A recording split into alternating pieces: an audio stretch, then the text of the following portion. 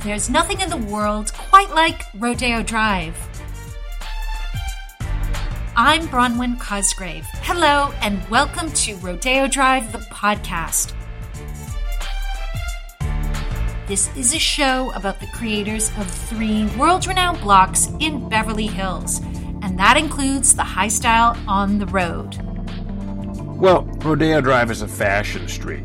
All the great design houses are on Rodeo Drive. And along with that comes jewelry, watches, and cars. Bruce Meyer is founder of the Rodeo Drive Concours d'Elegance and of this year's first ever Tour d'Elegance. That's an automotive exhibition in motion, which will see the world's finest and most exotic cars tour the streets of Beverly Hills and Rodeo Drive on Father's Day. Car enthusiasts come to Rodeo Drive from all over the world. Some people like to cruise along Rodeo Drive to take in the scenery and flash their wheels, like the comedian and car collector Jay Leno. I like any sort of mechanical thing that rolls, explodes, and makes noise, or watches, steam engines, motorcycles, cars, anything like that. Some of them come to check out the fancy cars cruising the 3 blocks, like Supercar Blondie. I am here again with the most incredible car. Look at it. This is the Techion Razor. And I'm about to take this baby down Rodeo Drive. Parked outside the House of Bijan is a Rolls-Royce designed by Bijan. The model is a Phantom drophead. It's in Bijan's signature, vibrant yellow. On this show, you'll hear from Jay Leno about his passion for collecting and restoring cars. We'll also talk to Bruce Meyer and Merrick Reichman. Merrick is Chief Creative Officer and Studio Head at Aston Martin and will fill us in on the new wheels in No Time to Die. That's the 25th James Bond film. It will be in theaters in October.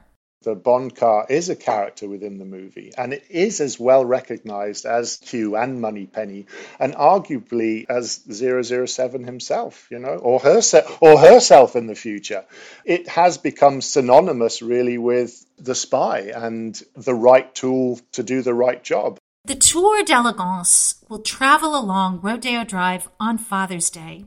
So we are celebrating with a rebroadcast of our episode about cars, which was originally published in August 2020. First, Kathy Gohari, president-elect of the Rodeo Drive Committee, told us what was happening on the street. New merchandise is coming in daily into the stores. This is our high season. Most of the European brands right now, the employees take a few weeks off for vacation. So what they do is they produce as much new merchandise as possible and they push it out and send it out before they go on vacation. Is there anything you're particularly excited about at Valentino? I have to tell you, I obviously am aging myself. 80s was my decade, and it is back with a vengeance. Color, nothing minimalistic about these collection this season. So bring it on. I'm happy. Me too. So, Kathy, we're looking at Rodeo Drive's car culture and sort of the cult of the luxury automobile. Can you talk to us about Rodeo Drive's unique car culture and what makes it special? Sure. Rodeo Drive was the main pathway of a bridle path where families, even back in 1912, were gallivanting down Rodeo Drive on a Sunday afternoon with their wives and their kids on horses. It just happened to be the place to be even back then. For some reason, this has started, many, many, many decades ago. And today, the horses have transferred into luxury sport cars. There is not a single, I'm not even going to say a single day, there's not a single hour where you are going to miss seeing some fabulous car goes by. And even now, it's really interesting. We have all different levels of stay-at-home mandates today. Some have eased it out to a certain extent. But you have to realize when you're in your car, that's like an extension of your home. You're still with yourself. So you have the luxury of cruising basically taking you home on the road for a short period of time. And part of your identity, in some ways, with the luxury car, it's almost like another accessory, like a watch or a handbag. Absolutely. Many times on the weekends, we see some of our regular clients who have even weekend cars, right? They're special cars where they get to enjoy their downtime with. And sometimes even their outfits match the car. And yes, because the interior of a car, the upholstery's always been, for a luxury car, so important. Often it's custom. Yes, and accustomed to the extremes. We've seen everything from crystal-studded license plates to velvet-covered skin of the entire car. And there are a lot of movies that have been filmed on Rodeo Drive. All the time, there are requests from the city for permitting applications for cars to go up and down. Usually they do it earlier in the mornings or late at night so that the traffic is less impacted. But it is wonderful to always see some sort of a special car come down the street with a camera attached to the hood. Mm-hmm. And you just have to wait to see what screen and what movie that ends up on. Yeah. Are there any regulars in terms of cars? Oh, absolutely. There are definitely people who won't think twice about finishing off their week by coming up and down Rodeo Drive. We also see, one of our most favorite car collectors who is often in the city is Jay Leno. He has this array of magnificent antique cars, and every week he is extremely, extremely open and very gracious to everybody who honks at him. Most of his cars are convertible, so you can see him coming from a mile away.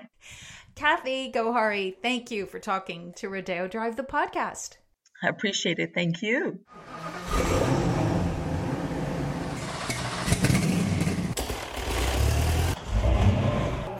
Those are the mating calls from some of Jay Leno's cars. He talks about them and meets other car fanatics on his weekly CNBC show, Jay Leno's Garage. The longtime talk show host and comedian is beloved in the car collecting community. Bruce Meyer, founder of the Rodeo Drive Concours d'Elegance, explains why.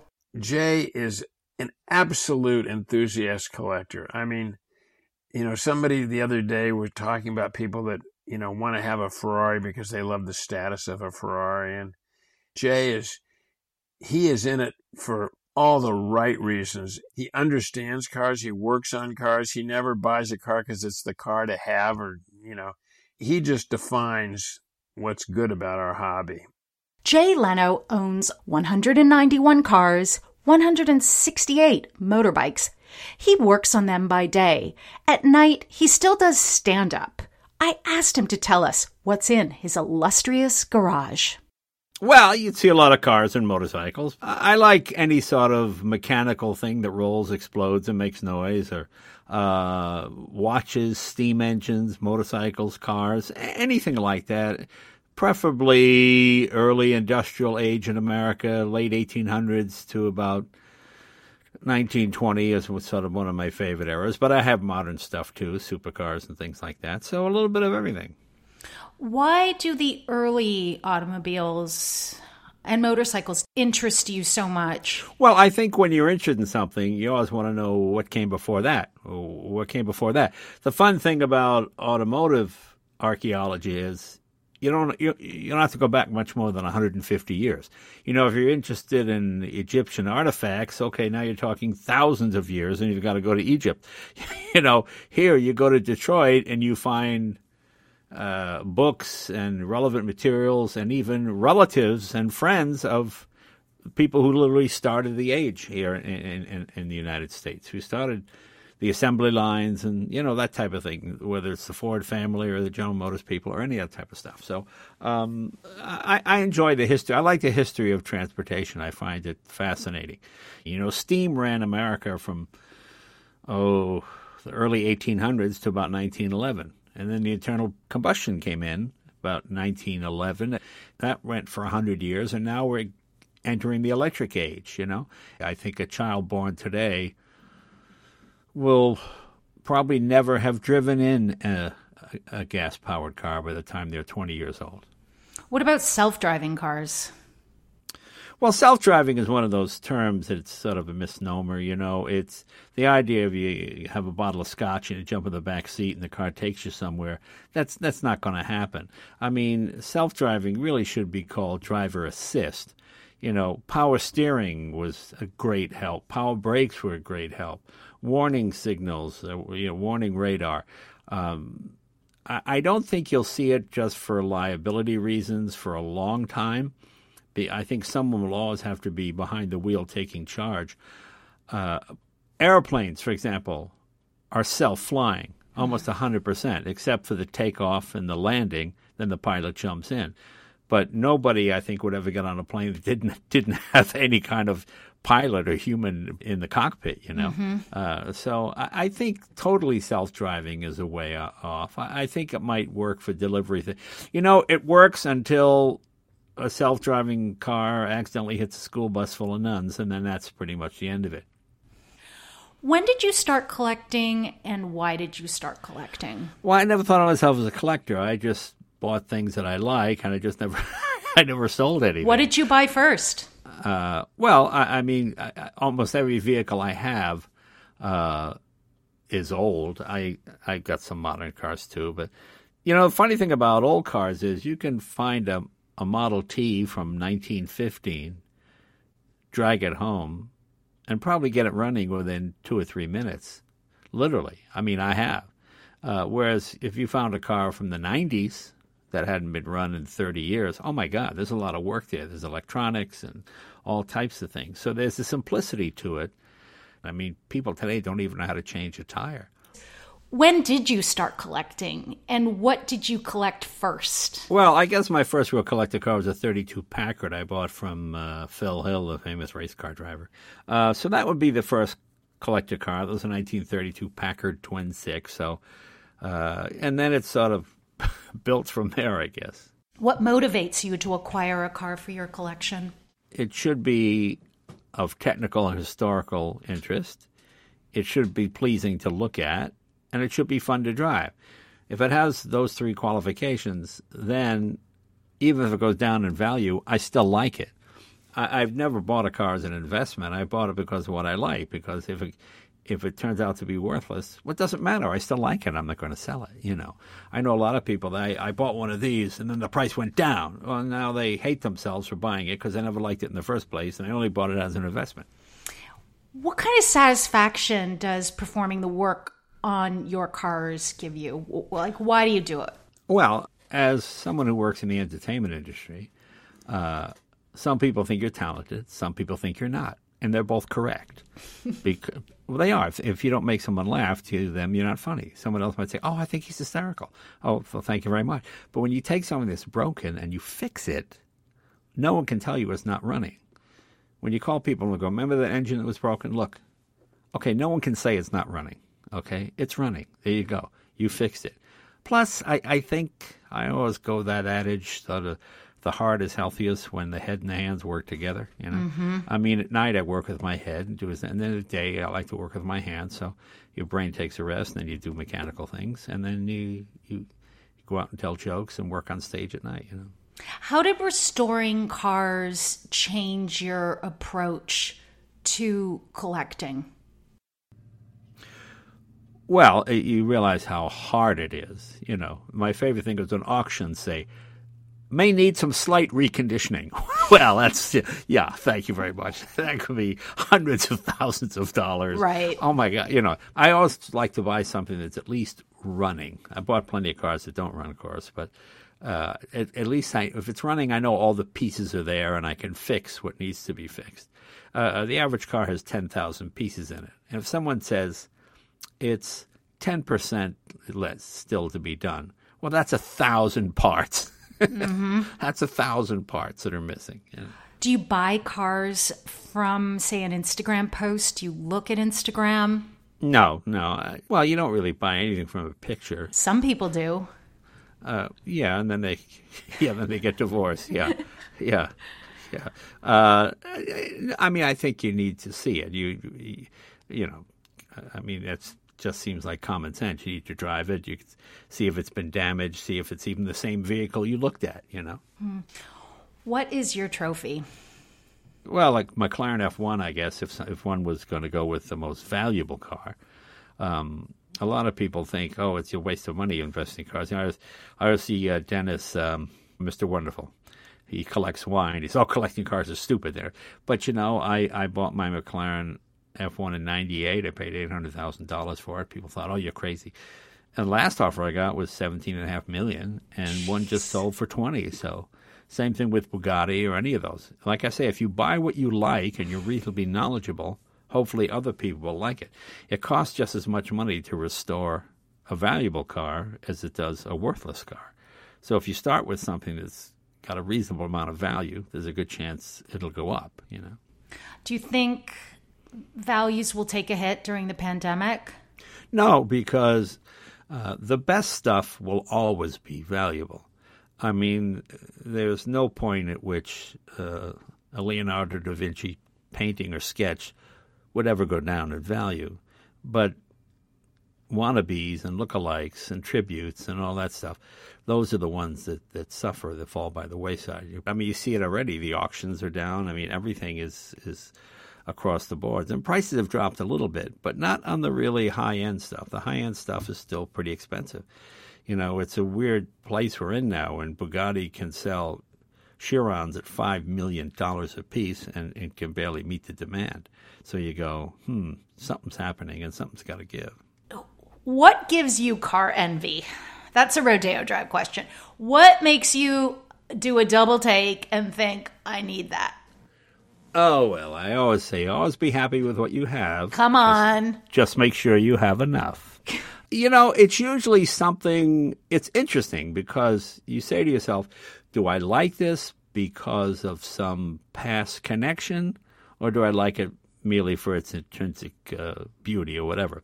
Like when I was a kid, I worked at a Mercedes-Benz dealer, and there was a car called the Mercedes-Benz 6.3. It was a four-door sedan, but it had the big engine in it. It was the first really powerful car for the American market that Mercedes sold. And it was like $14,000 when a Ford Galaxy was like $3,800. And I used to have to do new car prep, polish them up and wash them and get them ready for the customers. I always thought, oh, one day, man, I'm going to get one of those. And I found one, and it had over 300,000 miles on it when I got it, and I still have it. And I just enjoy driving. And when I get behind the wheel, I smile. I go, well, am I smiling because it's the workmanship, or is it because it takes me back to a time when I was a kid and I was broke and this was one of those unobtainable things? So I don't know whether it's the nostalgia or it's the actual engineering. It just takes you back to a different time, I suppose. And you love driving. I do like driving.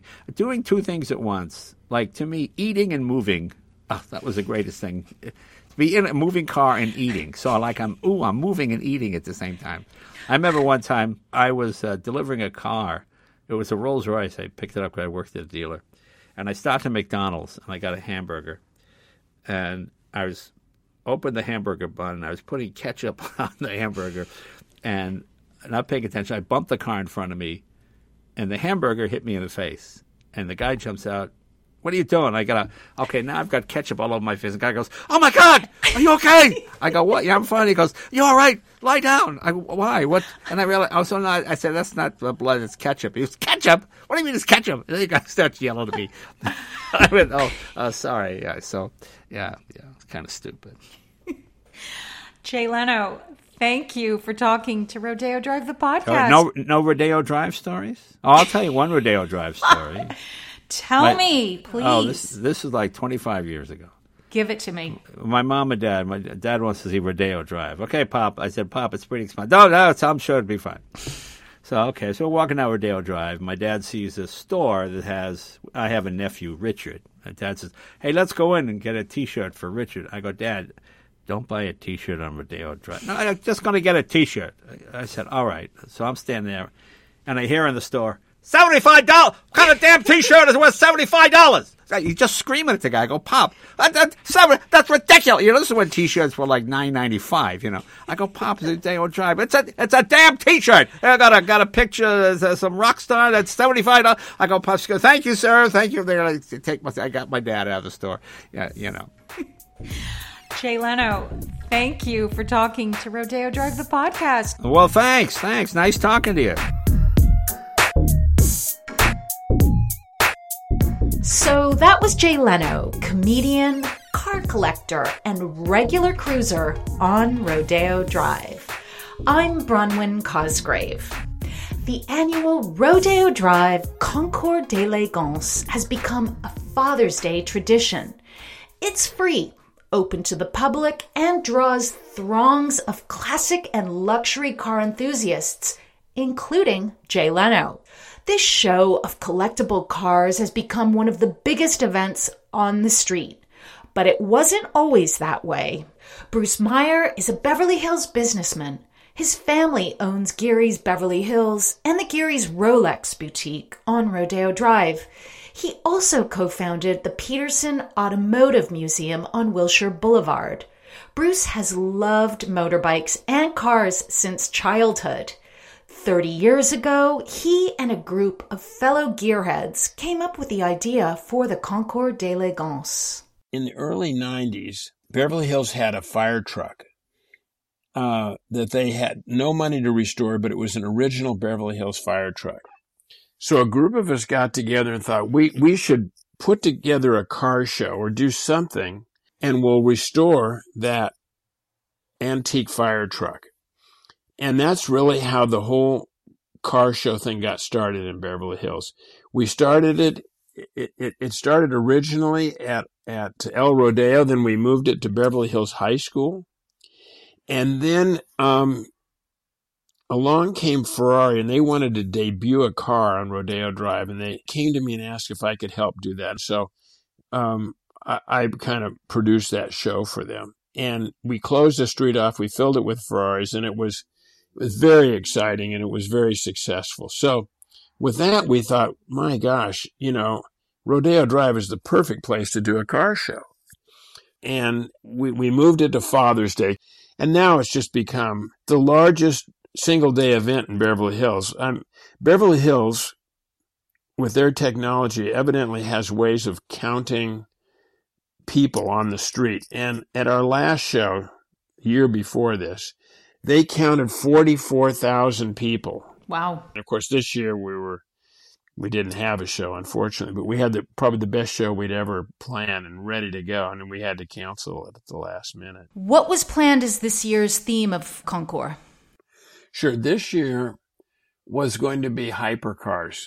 So you have an automobile, then you start with a performance automobile, then you go to a supercar, and then you go to a hypercar, which just takes the automobile to the next level of performance.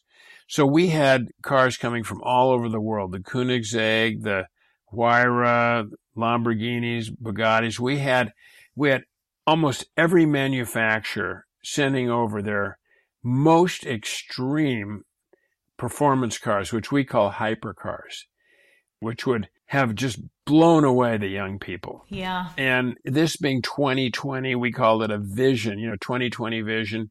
We were doing 2020, a vision into the future. So these were all future hyper, lunar type cars. So that was going to be this year, and it was absolutely going to be spectacular. But we'll move a lot of that theme on till next year. So God willing, next June we'll have this COVID and let's hope whatever else holds us back under control. Yeah. Can you talk to us about how the Concours evolved after the first iteration on Rodeo Drive with Ferrari? How did it change over the years?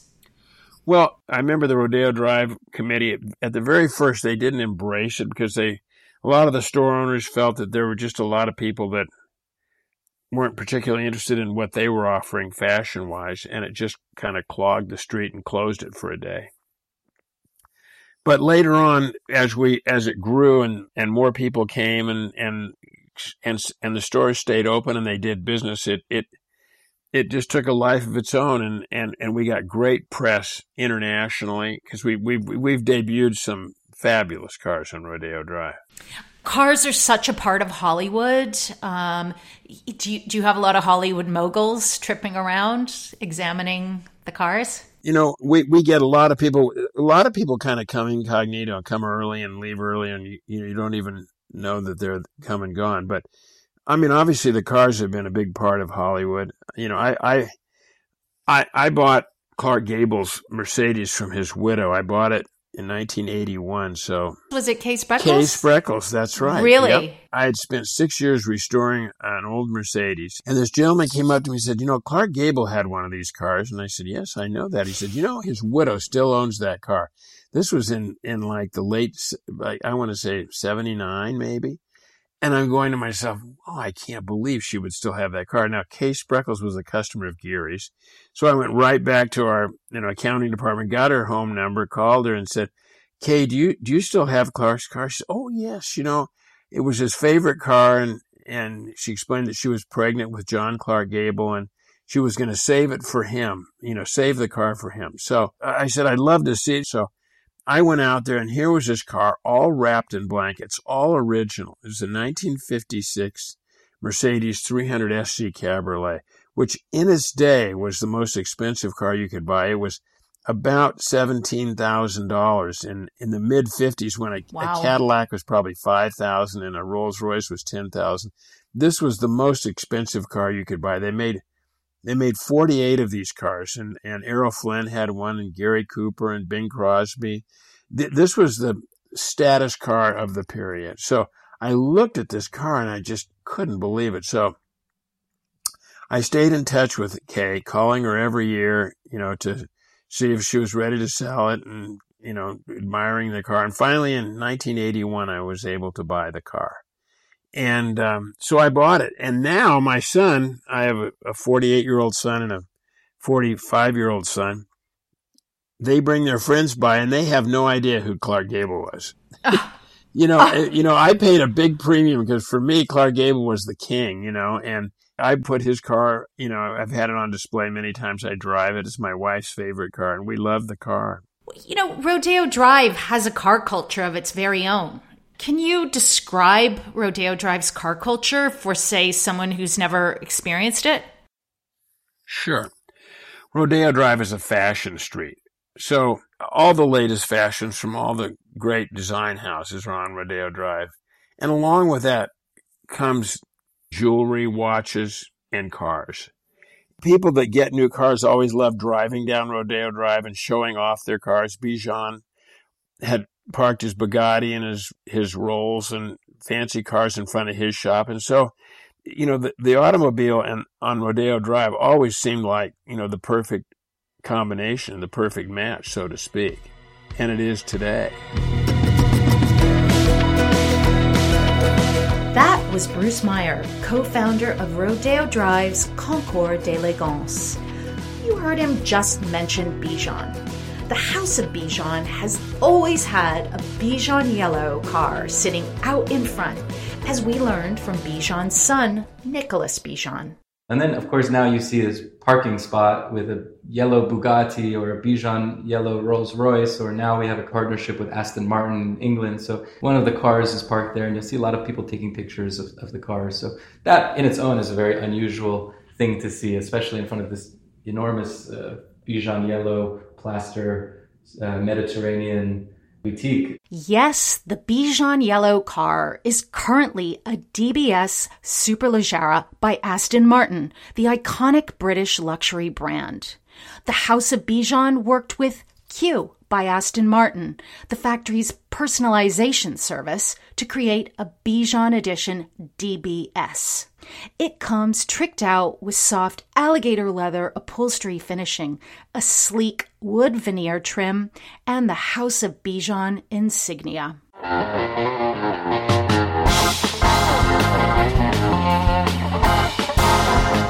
Now, all of you James Bond fans out there probably caught the mention of Q. That's the head of Q Branch, the fictional research and development division of the British Secret Service. In the 25th James Bond film, No Time to Die, set to be released in November, Ben Whishaw will reprise his role as Q. And you can expect Q to offer up some alluring new variants of Bond's famed Aston Martin. The man responsible for those models in real life is Marek Reichman. He is Chief Creative Officer and studio head at Aston Martin. Reichman was born in Sheffield, South Yorkshire. He grew up in a family of car fanatics, and his works include the Rolls-Royce Phantom 7 and Lincoln's MKX. His first Aston Martin for 007 was for the 2006 Bond film Casino Royale, with Daniel Craig at the wheel. Yeah, I mean, being the creator of the DBS for Casino Royale was really special. We've had an amazing relationship with the Eon franchise, with Bond, since 1964 and the DB5 Goldfinger. And we brought Bond back to an Aston Martin for Casino Royale. And it was an incredible journey. Obviously, I'm the designer, yes, but to work on a movie, the entertainment industry, a character which is globally recognized, be part of the fun, the enjoyment of making a movie is a very, very special thing. And DBS was the first. DBS then also appeared in Quantum of Solace, but I guess the pinnacle of doing all of that was Spectre, where we created DB10, which was the first time a car had been specifically designed for James Bond. And the way DB10 was announced was as part of the cast, as part of the crew. In fact, before Daniel was announced as the continuation of Bond, DB10 was shown. We only made 10 cars. We gave James Bond the moniker DB10. So we had a DB9 and we have a DB11. James Bond owns DB10. So that's how special it is for us as a brand. And for me, that boy that used to look at my uncle renovating and building cars, that boy comes out when I design a Bond car. It's just a lot of fun. It's incredibly exciting. And, it's something that I have to pinch myself and say, this is not just a job. I have an amazing opportunity, and every day I feel honored to be part of this incredible historic brand. Yeah, cultural heritage. DB, for those listeners that don't know, could you explain what DB stands for? Yeah, DB was our owner of the business, David Brown. So David Brown created, from the late 40s, early 50s, he started to generate the cars that would be recognized today with the DB moniker, and actually used to sit on the badge, on the wing that sits on the front of the car and the back of the car. It actually used to say Aston Martin David Brown. And obviously we've just taken on board the DB, and we carry that as our heritage and nod to the past when David Brown owned the business. Listening to you discuss the relationship with Eon Productions that Aston Martin has cultivated since 1964, it seems as though the Aston Martin is actually a character in the Bond film, a character as iconic as Q, or Moneypenny, for that matter. Yeah, it is. I mean, for sure, the Bond car is a character within the movie, and it is as well recognized as Q and Moneypenny, and arguably as 007 himself, or herself in the future. I mean, it has become synonymous really with the spy and the right tool to do the right job. And I think if I look back to the movies, that we've been part of and involved in, and to the point now where when the car first appears on the screen, the whole cinema or movie theater erupts into applause and cheers. Yeah, I've done that a few times. Yeah, everyone is waiting. Think of the unveil of DB5, in Skyfall. Think of the first appearance of the DB10 in Spectre, Underground, and Bond looking at the car. It is truly a character within the movie. And it's a character within the movie because we design and create cars that have character. They have a face. They have a visual language that suggests it's not just an inanimate object. It's an object that you can almost refer to by name. And people do say, I love my car. I love my Aston Martin. And I think that's an important part of what we create and why within the Bond movie, our cars become true characters. Bond 25, No Time to Die, features 4 iconic Aston Martins from the past, present, and future. Can you give us a sneak preview of what we're going to see on screen? I can give you a sneak preview of what you're going to see on the screen. Some incredibly exciting stunts. And the great thing about all of the Bond movies is that whenever you see an action scene using the cars, they are real action scenes. They are cars that have been developed to drive at those speeds on screen, and stunt drivers are driving them. So everything you see, they really are smoking the tires. They really are doing the donuts in the way that you see them on the movie. So you'll see through the different phases of Bond's character in No Time to Die, the different cars that he uses. And in one of the scenes, it's not Bond driving. Interesting. Yes. Cliffhanger. Yeah, absolutely. That's all I can say. So we've got the Aston Martin DB5, the V8 Vantage from the Living Daylights. Yeah. Can you tell us about the 2 new cars? Yeah, DBS Superleggera. So we have, of course, DB5. We've got the V8 from the 80s. And then we have the DBS Superleggera, which is a modern, current car. And then a cameo role for a car we call Valhalla, which appears in a very, very important scene. And maybe it sets the tone for the future. But the DBS Superleggera is not driven by Bond, but it's an important part of the story and how the car gets used, and the projection of the, if you like, the character through that car is really, really important. And for us, that, it's a car that you can go and see in a showroom, you can experience and look at online, or if you're fortunate enough, go and buy as well. The Valhalla is a supercar. It costs $1 million. It will be available in limited edition. Will it go on sale before the film or when the film comes out? No, it will be on. So Valhalla will be on sale after the movie is out and produced. We obviously have been taking deposits on that car. It's a deposits-based program in terms of the volume. It's just one of the greatest platforms to portray your brand or to show a car. Don't forget how many eyeballs will actually get to see a Bond movie. And obviously we can use the great channels provided through the franchise to show our products and have that wonderful, believable relationship with James Bond himself. Can you tell us about what happens to the Aston Martins, which are seen in the Bond films? Yeah, if they survive, and obviously if you looked at Casino Royale, that the car in Casino did 6 3/4 end-over-end turns, which is actually a world record for on-screen turnovers or rollovers of a car, if you like. That still exists. It exists in someone's collection because someone was so fascinated by owning the crashed car from the movie. Typically, Eon would retain 1 or 2 of the cars, and we retain 1 or 2 of the cars, or they will go on a Bond tour so that the rest of the world can see some of the properties that actually happen. Sadly, some of them don't make it through the movie because they're used, as I say, in those physical scenes, and they're real cars that will get crashed and will get destroyed in the makeup of the movie. Describe what separates an Aston Martin from the rest. I think, what separates an Aston Martin is we're a 107-year-old brand. So in 107 years, we have made approximately, let's call it 95 to 100,000 cars.